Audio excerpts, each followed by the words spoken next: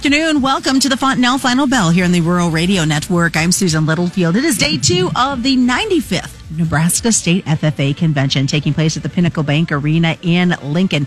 The number has grown over 8,000 FFAers in attendance at this meeting. So lots of great things, lots of great conversation continuing once again. And it is always fun to get the kids' perspective on what's happening in the world of markets. And another interesting day, of course, there's a lot of loomage happening on this because we've got 2 big reports that come out tomorrow. We're going to talk about this Acreage report, the quarterly grain stocks report. Probably the quarterly weighs out more than what the Acreage report does, but this Acreage report, could it bring some possible starting of acre wars? Because, well, remember, these are just the preliminary numbers that are coming out. We're going to get all the details today, of course, coming from Shawn Hackett.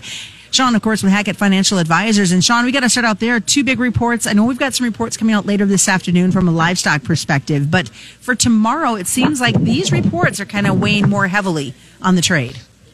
Well, they always are, because they kind of lay the foundation for what supply and demand is going to be, for the upcoming season. So when we look at the acreage, we could be looking at a significant decline, we think, in soybean acres, versus what the market's expecting. I think we think that corn acres could be considerably larger than the market's expecting, and so that's kind of what we might think.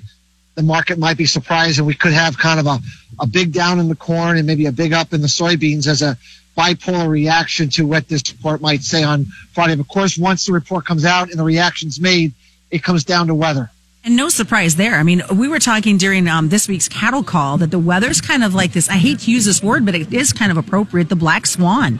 There's so much weighing in on what we might see and how it's going to have an effect on this market trade, especially with it so dry to the south and extremely wet with snowpack to the north. Well, super dry to the south. We have big snowpack in the northern plains. Cold, still very, very cold. And then, of course, in the deep south, it won't stop raining. So you put all that together, Susan, and it just says that the corn planting is just not going to get out and get done and get in early. And that's probably going to start shifting those acres quite quickly, more towards maybe cotton acres might gain on that. Certainly soybean acres would gain on that. But it looks like corn, is certainly going to get clipped here from whatever the government says tomorrow. So as I said, you get the initial reaction, but then the market has to quickly decide if that's right or wrong, and how is Mother Nature going to change it. So as you look at that, Shawn, I mean, and you kind of alluded to that, these are just preliminary numbers, but I think sometimes we hang too much on what these numbers will say tomorrow morning when they come out. It's a starting point. It's not an end point. They are never the correct numbers, ever. I don't think they've ever been right. So it's not that there's anything wrong with it. It's a place to start, and then the market then decides whatever they say. If they've gotten it wrong, or the market feels they've gotten it wrong, they need to make adjustments so that by the time we get to June, enough acres were planted that if we have a good crop, we can deliver enough supply to meet that demand. And so yeah, it's a starting place, not an end point. So how much prevent plant discussion have you heard? I mean, we've heard some rumblings coming out of northern states, the Dakotas, Minnesota. I mean, I know it's still pretty early. We're wrapping up the month of March, but still it's on the minds of these folks.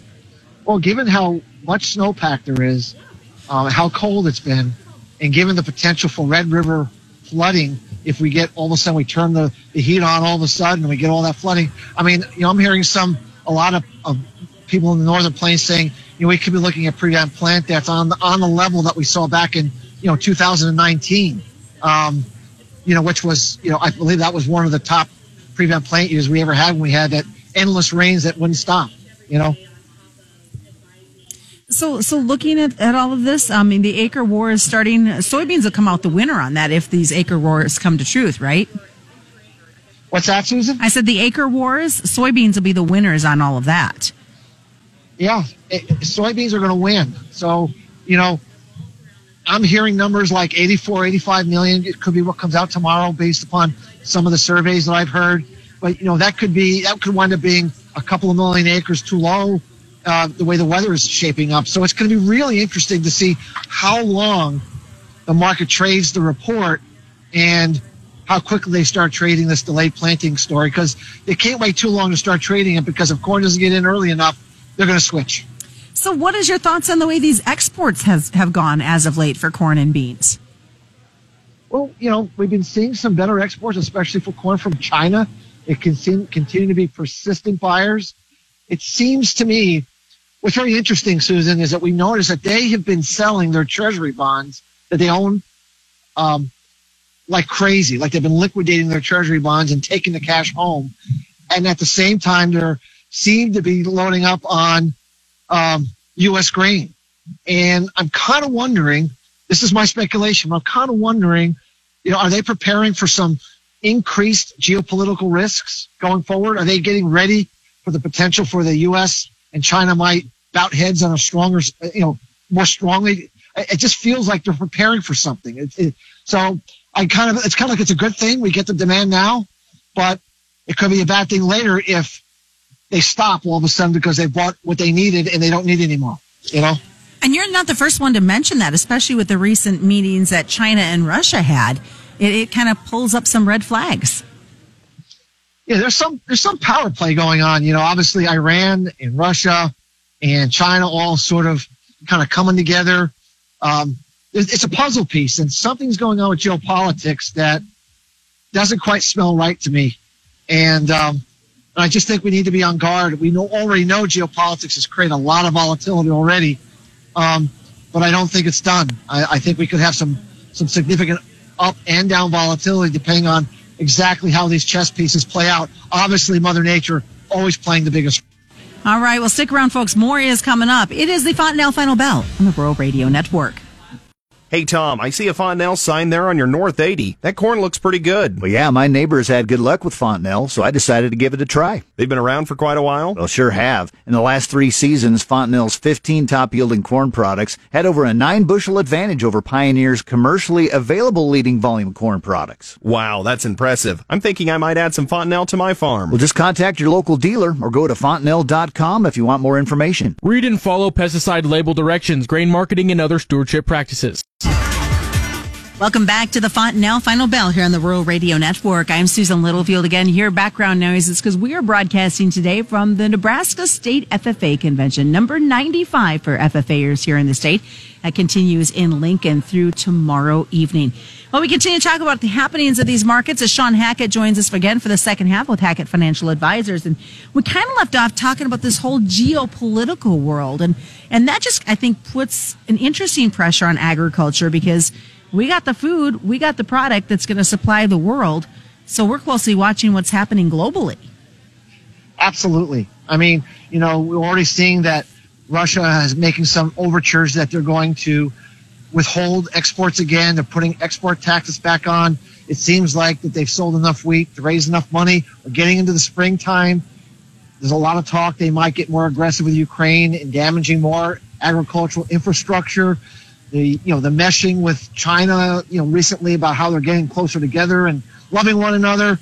A lot of things happening with geopolitics that, we really need to keep an eye on to see how markets are going to gyrate depending on, exactly which levers are pulled. But, I think what it means is both the buyer and the seller have to be ready quickly to act if we get a significant volatility event in either direction from a surprise as geopolitics continues to be unpredictable. But the thing that is predictable is more volatility from it. So. Well, and still kind of looming there in the background is this whole banking crisis. You and I were talking about that before the start of the program. Is there more issues that could be headed our way?